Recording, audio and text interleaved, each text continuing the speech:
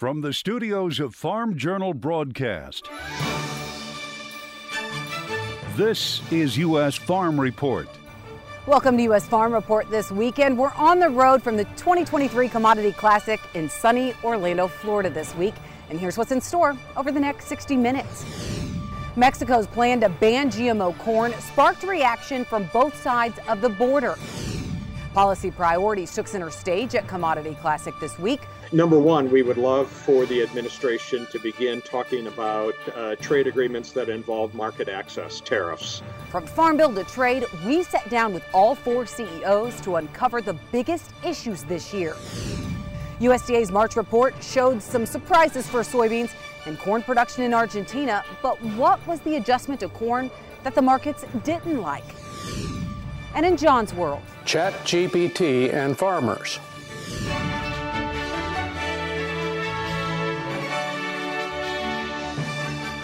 Now for the news. Grain farmers have new numbers to digest with USDA releasing its latest supply and demand report. We begin with the current stocks, with USDA cutting exports for corn by 75 million bushels, raising ending stocks by the same amount to 1.34 billion, which was a little higher than the trade expected. And for soybeans, a different story, with higher exports and lower crush cutting into the ending stocks. That, if realized, would put them at the lowest level in 7 years at 210 million. And that was lower than the trade called for. And wheat, those numbers are unchanged.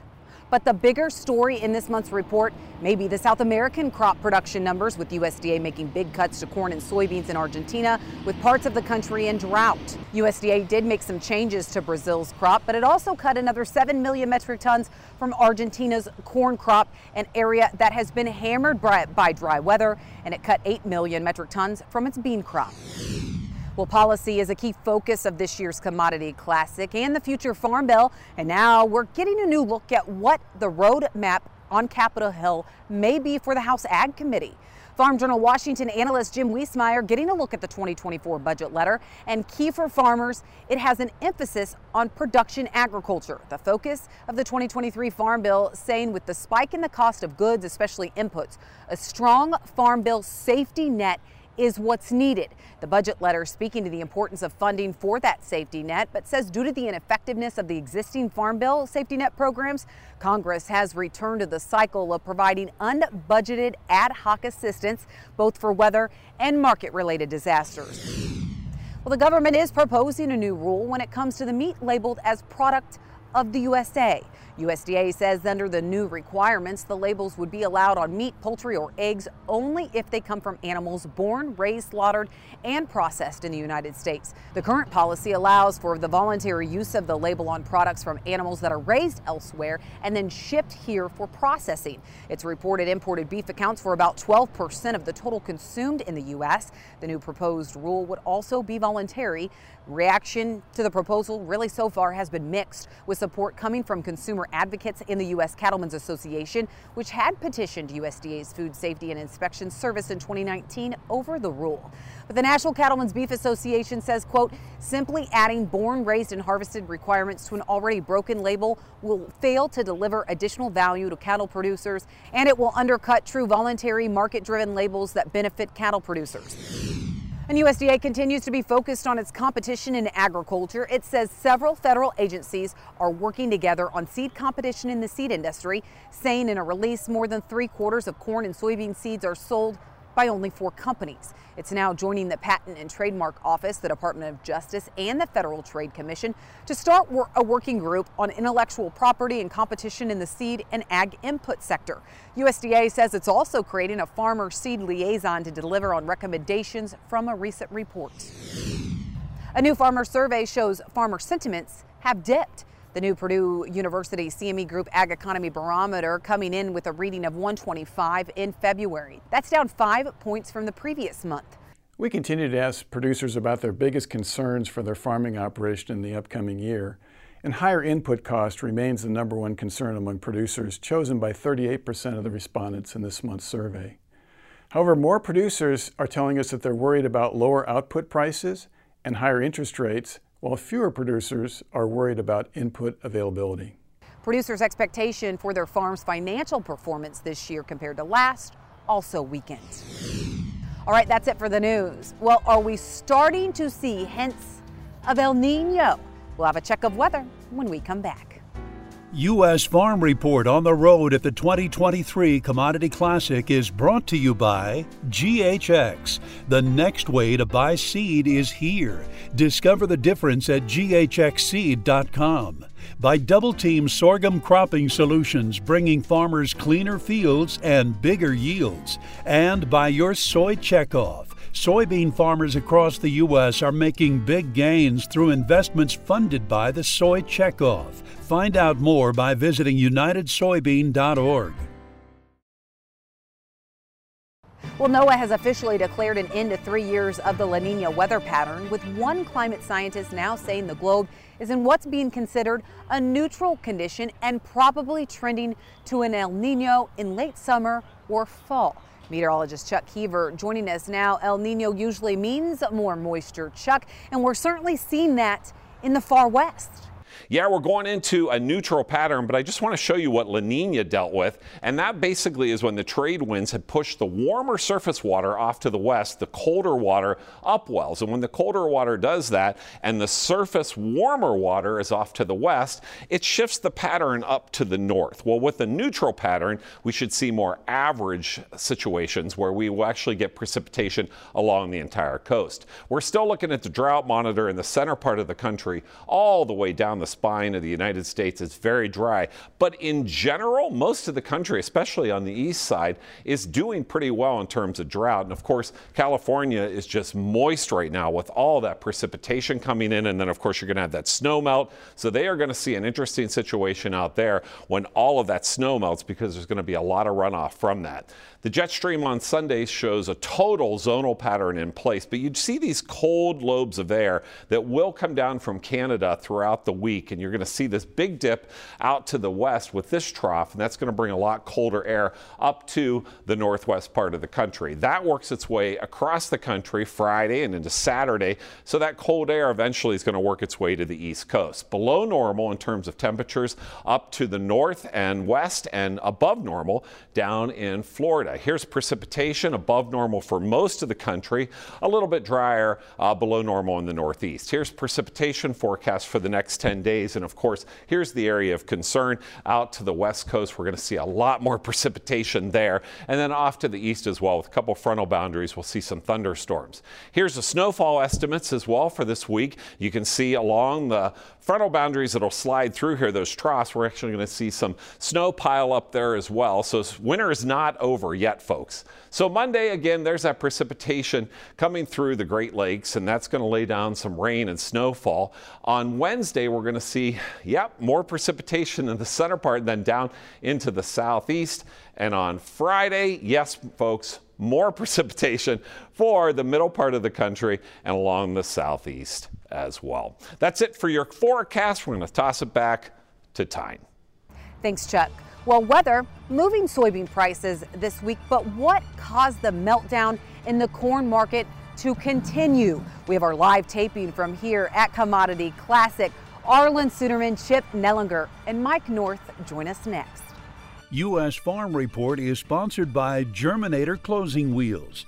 Germinator steel closing wheels, perfected in conventional, excels in no-till. Order 12 to 16 rows today and qualify for free shipping or 20% off an End Zone moisture management package.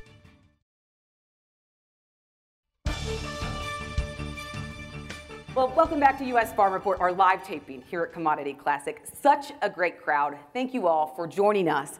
Our panelists this weekend, Arlan Suderman, Chip Nellinger, as well as Mike North. Arlan, big USDA report this week. I mean, we're waiting on this acreage report, but when you look at what happened, with soybean prices, we saw a cut to South America's crop, but I thought the market was getting exhausted by Argentina. So what was fueling soybeans this week? Well, it has been Argentina, and whenever we have a drought in Argentina, the funds love to buy soy meal, love to buy soybeans, and they're doing so again this year, or at least we're doing so until the report. And they even held in the report as well. We got more bullish news overnight after the report, so within 24 hours we had a real stack of bullish news from the Argentina front as the crops keep getting smaller there. but we had trouble really sustaining that level. We're at levels now where the market's trying to ration demand, and it's starting to question, is that necessary with the big crop in Brazil? Because they have plenty of soybeans in Brazil. The increase in production in Brazil is basically almost equal to what we shipped to China all of last year. That's just the increase. So South America as a whole is in great shape. It's just the logistics of getting them to the crushing plants and where they're at. But also, we had a lot of headwinds from the outside markets and inflation, recession worries and everything, and that eventually caught up to the markets and created problems in soybeans trying to hold on to those gains. Well, talking about problems, I mean, you look at this corn market. Chip, what is causing this meltdown that's going on in the corn market right now? Yeah, I think it's two things. I think to add on to what Arlan said, you know, the markets were okay until earlier this week when the Federal Reserve Chairman Powell spoke and really was hawkish on, hey, we have to keep these rates high for a long time, maybe higher than what everyone thought initially. That seemed to let a lot of wind out of the different commodity markets. So I think that didn't help. And the wheat market is just imploding, and corn's unfortunately right now tied to the hip of the wheat market. I think wheat is getting closer to a fair value here, and once it does bottom, I think that'll take some pressure off of the corn market. Before we move on to wheat, though, when you look at the corn market and you look at some of the outside markets, do we even know what fund positions are today? And does that have anything to do with this market action? So the answer is yes and no. Bottom line is we don't absolutely know because we haven't had a commitment to traders report for quite a few weeks. And so we're only guessing, and on a daily basis, most of the people that track the inside trade of what's going on can give you a rough estimate of what the funds have done. But that's it. It's completely a finger in the air guess on what's going on, and that's where we stand. Is the market at all concerned about corn demand and how far we are off from the level? There's no question we are concerned about corn demand, and that got underscored in that USDA report when they cut exports again, which they took a pass on in February. They needed to. A 75 million bushel cut was in line with what we would expect given the path that we're on with exports. And you start looking at the fact that we've lost 50 million birds due to avian flu. You look at a small beef herd, you talk about the potential recession that's out in front of us, and any retraction in consumer demand on fuel will spark even more interest on the ethanol side. And so we're definitely concerned about demand. Arlan, we saw an increase in winter wheat acres. But when you look at some of those areas that are hurting with production, hurting with drought, what are we actually going to see with harvested acres? But at the same time, we have the situation and the uncertainty still with Ukraine and Russia and that grain deal. But you look at last year, we still had record wheat exports out of those areas. So what is it going to take to really put a floor in and support this wheat market? Well, first of all, the wheat market's a totally different animal than a lot of the others. If you look at soybeans, for example, virtually every bushel produced in the world is traded on the derivatives market at some point before it's consumed. Wheat, only a fraction of the bushels are traded on the derivatives market. Most of the world's wheat is traded on the cash market. So we get a lot of disconnect a lot of times between the supply and demand fundamentals and what the market's doing. We've totally removed the war premium. And the risks today are greater than what they were a year ago. We've got drought here. We've got climatologists talking about heat and drought problems perhaps in the Black Sea region as we get into the grain fill period. Australia is moving into a dry period now with moving to El Nino. There's a lot of reasons to rally the market if and when it starts to focus on it. I anticipate that'll come at some point here in the next 2 to 3 months. All right, well, we need to talk about acreage, but we do need to take a break. So, Chip, we're going to ask about that when we come back. All right, let's take a quick break, and then we'll be back right here on U.S. Farm Report. U.S. Farm Report is brought to you by Brandt, technology-driven nutrition that feeds your crop. Well, the trade show at Commodity Classic featured some of the latest and future equipment technology, including artificial intelligence. But what's the use for AI, even beyond tractors, sprayers, and other key pieces on machines on your farm? That's John's world this weekend. Farmers are starting to ask what artificial intelligence chatbots like ChatGPT can do for them. As a language model, ChatGPT can provide valuable assistance to farmers in various ways. Here are some examples. Providing weather forecasts. Farmers need to know the weather forecast to plan their planting and harvesting activities. ChatGPT can provide accurate predictions based on data from meteorological agencies. Farmers can interact with ChatGPT through messaging platforms or voice assistants to receive weather forecasts for their specific location. Identifying pests and diseases. ChatGPT can help farmers identify pests and diseases affecting their crops. Farmers can describe the symptoms they observe on their crops, and ChatGPT can provide recommendations on how to treat or prevent the problem. This can help farmers reduce crop losses and improve their yields. Recommending crop varieties. ChatGPT can provide recommendations on the best crop varieties to grow based on factors such as soil type, climate, and market demand. Farmers can provide information about their farm, and ChatGPT can suggest crop varieties that are likely to perform well in their area. Providing market information. ChatGPT can provide farmers with up-to-date market information, such as prices and demand for different crops. This can help farmers make informed decisions about what to plant and when to harvest to get the best prices. Offering agricultural advice. ChatGPT can offer agricultural advice on a wide range of topics such as irrigation, fertilization, and crop rotation. Farmers can ask questions and receive personalized advice based on their specific situation. Assisting with record keeping. ChatGPT can help farmers keep track of their expenses, yields, and other important information. This can help farmers make informed decisions about their operations and improve their profitability. Connecting farmers with experts. ChatGPT can connect farmers with agricultural experts, such as agronomists and extension agents. Farmers can ask questions and receive advice from these experts through messaging platforms or voice assistants. Overall, ChatGPT can be a valuable tool for farmers by providing them with information, advice, and support. By leveraging the power of artificial intelligence and natural language processing, ChatGPT can help farmers improve their yields, reduce losses, and increase profitability. Thanks, John. Well, we're taking Tractor Tales to a whole nother level this weekend. A Lamborghini from the Show Me State. That's in Tractor Tales right after the break. U.S. Farm Report is brought to you by Pioneer. Looking for the next big yield breakthrough? Then look to Pioneer. By combining industry-leading R&D with rigorous local testing, what's next happens here at Pioneer.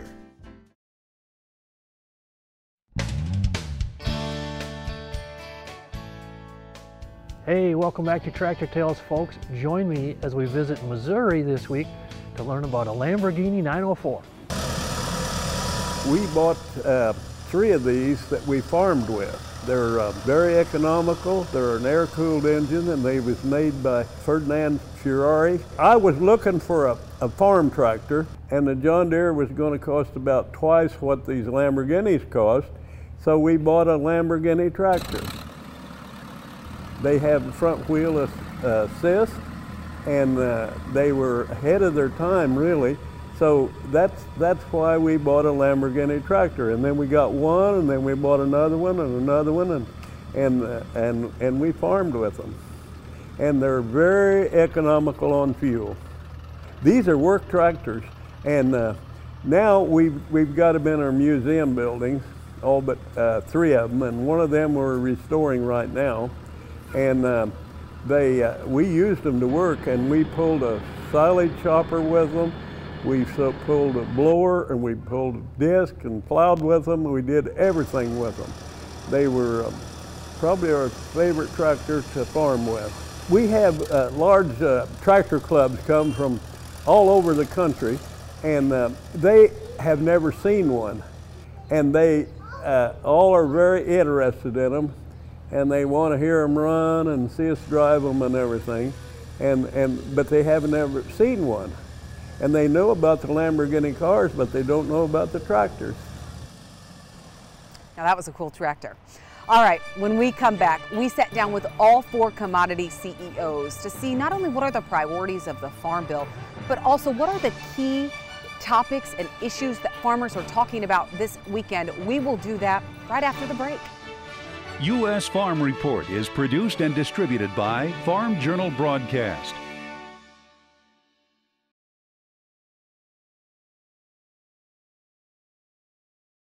Welcome back to U.S. Farm Report.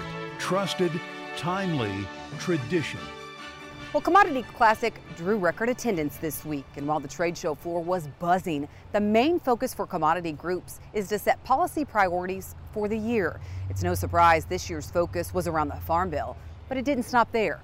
So this weekend, we sat down with all 4 commodity CEOs to uncover the biggest issues this year. Commodity Classic was buzzing with record attendance this week.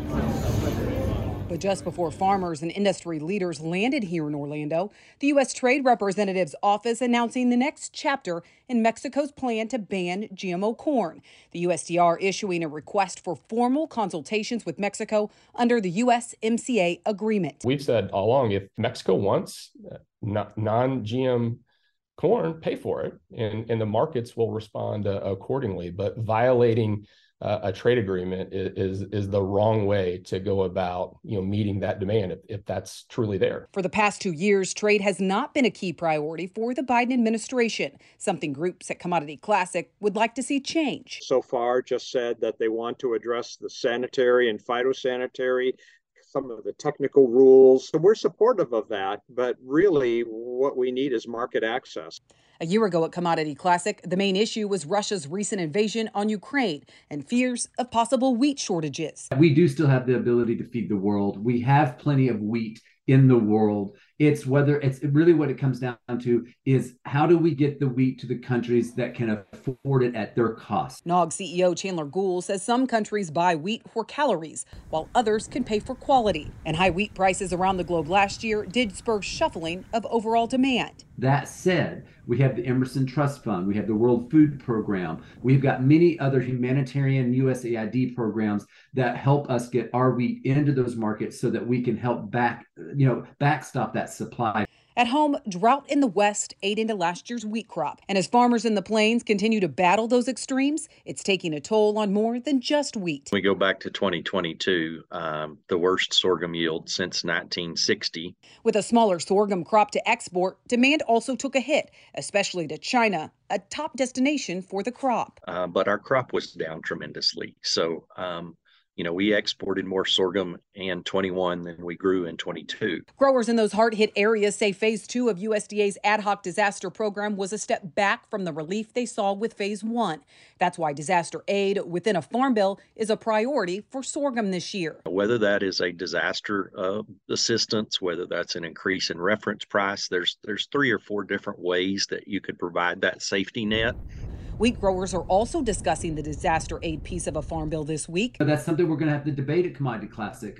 As we saw the baseline come out in the CBO score, right now there's less money for Title I, meaning that we're going to have to figure out how to divide that pie even thinner. And while growers debated this week whether it's a permanent disaster program or a continued push for ad hoc payments each year, the National Sorghum Producers CEO thinks there are ways to create a better safety net without taking money away from crop insurance. There are ways without spending the total amount of dollars that we have spent over the last 6 years that we could do some things in Title I to really provide some extra dollars there to provide a safety net to get us out of this situation of an every year disaster. For Corn and Soybean Association, the message is clear. They want to see Congress protect funding for crop insurance in the Farm Bill. Obviously, the crop insurance is the biggie, but we also think that foreign market development and market access programs, those are smart investments for our government to make that will allow us to send our U.S. corn to places that need it and want it. Both NCGA and ASA say additional investments in those programs would allow the U.S. to go on the offense to find new markets for both corn and soy. Their funding hasn't improved for over 20 years. And it's been chipped away by inflation and sequestration and other things. And so that's also a priority. As commodity groups work to protect priorities in the Farm Bill, they're also not losing sight of ethanol, biodiesel, and other renewable fuels, especially since ASA says EPA's latest RFS proposal misses the mark. It basically flatlines our industry over the next several years. It doesn't take into account the significant growth that's happening in the soybean crush sector, and that's driven by the demand that we had thought was out there for renewable diesel and biodiesel. And we have, unfortunately, EPA proposing to pull the rug out from under that investment. For corn growers, they're looking at RFS and beyond, placing a growing effort on the next Gen Fuels Act. We are optimistic that bills will be introduced in both the House and the Senate soon that will get that process moving. That is a bill that effectively establishes an octane standard. Caskey says the bill promotes low-carbon, high-octane fuels. When it gets down to actual bushels, some projections have that, it's like that can create an additional 1.8 billion bushels in new corn demand. And so you can see why that is a real high priority of ours. Well, there's another challenge USDA initiated last year. Dig up some unique and never tried before collaborations to partner with for USDA's Climate Smart Commodities grant. And that's exactly what commodity groups did, including national sorghum producers that received a very large possible grant that they say they will be able to do field trials and find other uses and sustainable uses for sorghum. All right, we need to take a quick break, and then we have round 2 of our marketing discussion. That happens in just 2 minutes. U.S. Farm Report is brought to you by DeKalb Asgrow Brands, official sponsors of Success. However you measure success, we hope you find it this season.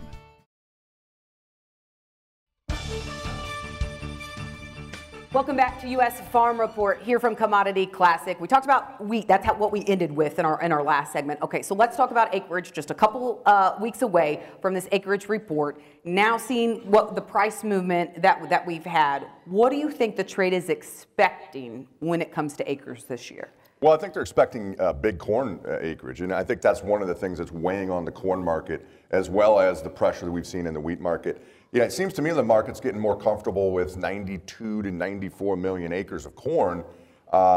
Whether we get that or not, I'm not so sure. There's a lot of moving parts to that. Corn's had a big break. That isn't really stimulating, a lot of interest in planting extra acres. And the South, where we could see some swing acres, has been a little bit wet and expected to be wet clear into the end of March here. So, Mother Nature's going to have the final say, but I think the corn market's expecting a large number. Do you think we're losing any cotton acres, Chip, in some of those areas where they are so dry and looking at sorghum and some of these other crops as a potential right now? Yeah, there was an estimate out here a few weeks ago by the Cotton Council, and expected to be 1.5 million less acres of cotton planted this spring. All right, so when you think about that and you think about what the trade is expecting at this point, what type of fireworks could we possibly see after this prospective plantings report comes out at the end of the month, Mike? Well, in the last several years, it hasn't been uncommon to see the market begin a nice rally on the backside of a plantings report. But as we've talked about, the acres seem to be kind of in the works. If you go back to last fall, they called 92. This Ag Outlook Forum pegged it at about 91. And so when you look at where the mindset is, we expect to see that come into play. And as you look at the demand, which has been somewhat cannibalized by the higher prices over the course of the last couple of years, we're not looking for as big of a push on price as we come out of the backside. And so I think there's a lot of people that are hoping for that rally, but the fireworks could be that release of hope back into the market, which could cause more pressure back to prices in early April. Arlen, when you look at these cattle prices, I mean, my goodness, the bull run that we've seen, new contract highs.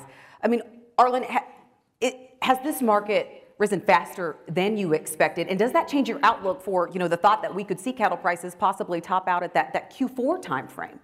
Yeah, we saw the supply start to tighten a little bit quicker than what we expected here in the first quarter coming out of the Christmas break. The numbers of cattle, weather was a part of that as well, with some of the winter storms taking some weight off of cattle. Means we had to hold back some cattle. The carcass weights dropped off. So the overall beef production dropped faster than what was anticipated, tightening things up. Now we've adjusted a little bit to that. I anticipate there will be some corrections, but the longer term trend is still to continue to tighten things up. The main question going forward is going to be, how healthy is the economy going to be? What's the confidence of the consumer going to be? How much is the consumer going to be willing to pay? Because the supplies are going to be tight. And once we really start turning this cow herd around and start holding back the heifers, we're going to tighten it up even more. Chip, any signs that we are seeing demand wane?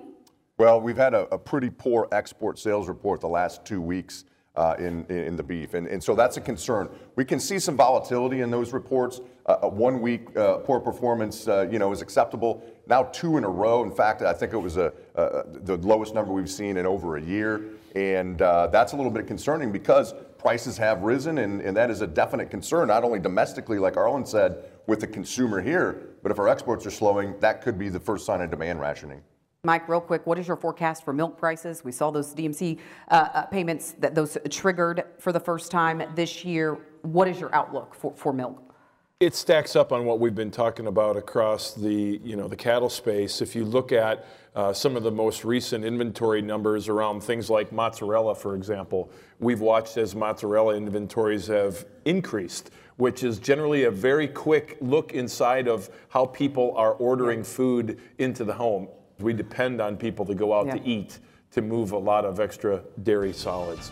Mike, Chip, Arlen, thank you so much for joining us. I know it was a hard decision when I asked you to travel down to Orlando for Commodity Classic, but I appreciate you guys sacrificing and making that trip. Thank you, guys. All right, we need to take a quick break, and then we'll be back with much more with U.S. Farm Report here from Commodity Classic.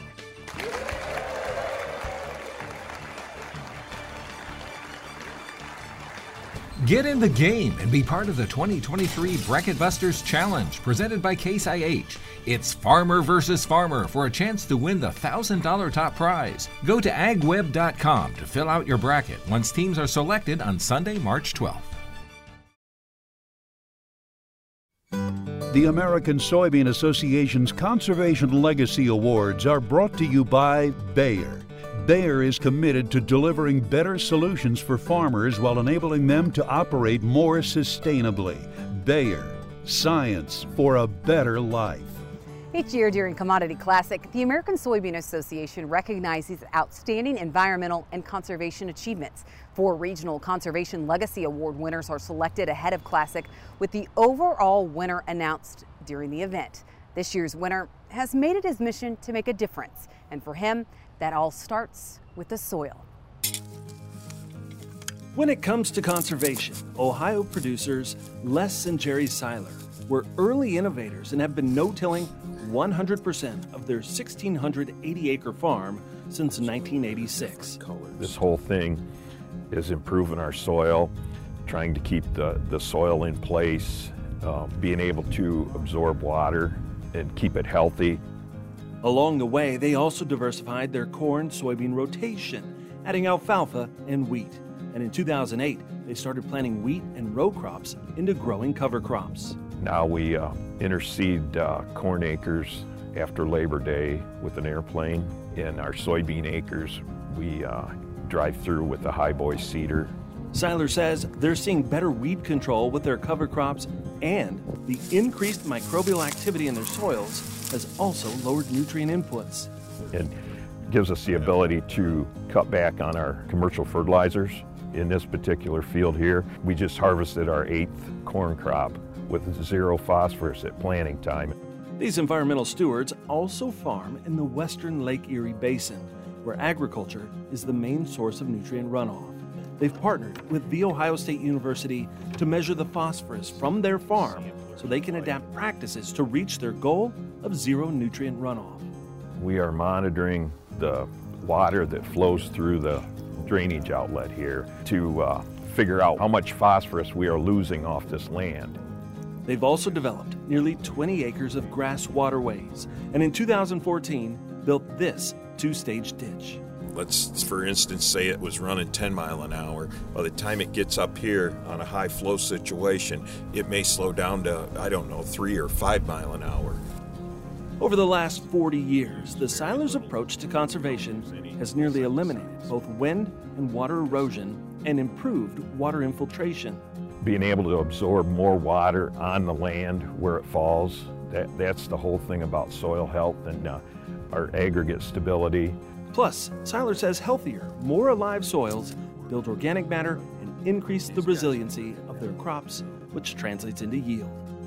Congratulations to the Seiler family, a 2023 regional winner of the American Soybean Association's Conservation Legacy Award. Again, congratulations to Les and his entire family as ASA's Conservation Legacy Award winner. Well, when we come back, the growing use of artificial intelligence in agriculture, a surprising turn of events happens in customer support. Next. Is it real or is it AI?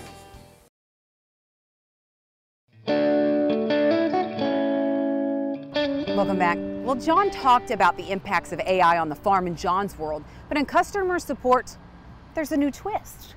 JP from Central Illinois is curious about how AI might impact farmers. The explosions of advances in AI are all the rage. What are some possible outcomes for farmers by increased use of these tools?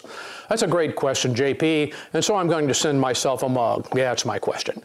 This morning in John's World, I talked about artificial intelligence, only it wasn't really me. Other than the first sentence, the entire script was written by the most popular AI chatbot, ChatGPT, after I asked it to explain that topic. I just read it. It seemed plausible to me and indistinguishable from routine human writing, maybe better than my own. One big issue showing up with AI chatbots and search engines, though, is called alignment. If you don't detail the desired results correctly, chatbots will just say and do whatever it takes to achieve the specified goal.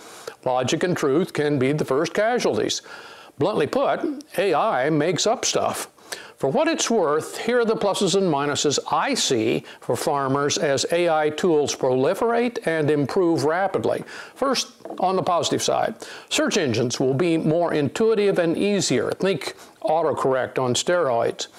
Management of complex systems like supply chains will improve as AI is better able to forecast what needs to be where, when. Other forecasts will too.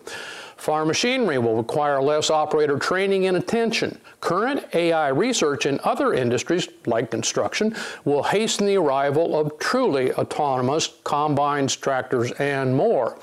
Medical diagnoses will be faster and more accurate as AIs take over reading scans and evaluating tests and symptoms. Now, a few troubling developments. I mentioned the truth problem. Colleges are already flummoxed by chatbot-generated papers and rampant cheating. Recruiters, salespeople, lawyers, executives, and many other seemingly safe occupations won't be. There will be less human interaction in commerce, which could be a leveling influence. AI doesn't care if you're charming or not. We will encounter more black boxes. Those are tools that are so complex we can only use them without understanding them. Although Wall Street firms investing massively in AI are only hinting about it, markets of all kinds will be influenced, perhaps dominated by AI trading. That includes commodities, I think. This may be a plus or a minus for ag. This list will only grow and change. AI is here and is being used more than you think, because being indetectable is the goal.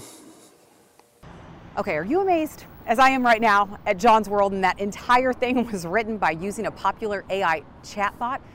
It's scary and impressive. Honestly, I don't know what to think. All right, grass made from soybeans. I'm telling you, what we saw at Commodity Classic this week is going to blow your mind. Just wait, that story's next. Closed captioning on U.S. Farm Report is brought to you by BASF. BASF, helping you to do the biggest job on earth. Well, just in the roundtables, we were talking about export demand, and for soybeans, that demand is huge. I mean, we're talking over 50% of the U.S. soybeans that are grown is actually exported overseas. But what is being done to also grow that demand here at home? Well, to find that answer, you need to look everywhere from the Las Vegas Strip to Central Park. You've heard of soybeans used for roads and tires, soybeans even used to make these Skechers shoes. But now you can find a growing demand for soybeans right under your feet. Check this out. USB partnered with Synlon to create this artificial turf made from soybeans. It was on display at Commodity Classic this week, but you can also find it on the Las Vegas Strip, the San Diego Zoo, and at Central Park year-round. We have Synlon here today, which is a soy-based turf, and it's really exciting, and I hope you walk on it in between our different soy booths here today. Synlon is looking to grow the market even more with plans to find a home for the turf in professional sports stadiums around the globe. I walked on it. I'm telling you, it is impressive. All right, that does it for U.S. Farm Report this weekend from Commodity Classic. Thank you so much for joining us. Be sure to tune in next weekend as we head back to the studio in a colder climate to work to build on our tradition. Have a great weekend, everyone. U.S. Farm Report is produced and distributed by Farm Journal Broadcast.